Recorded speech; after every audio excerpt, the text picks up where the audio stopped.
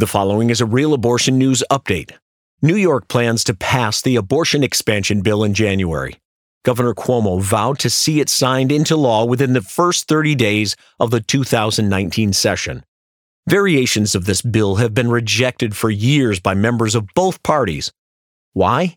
Because it drastically lowers the medical standard of care for women.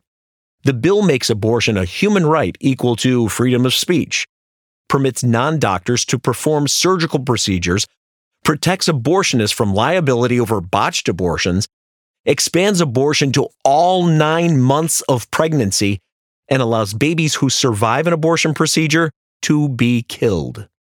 After numerous bipartisan defeats, does this radical abortion expansion really reflect the will of the people of New York?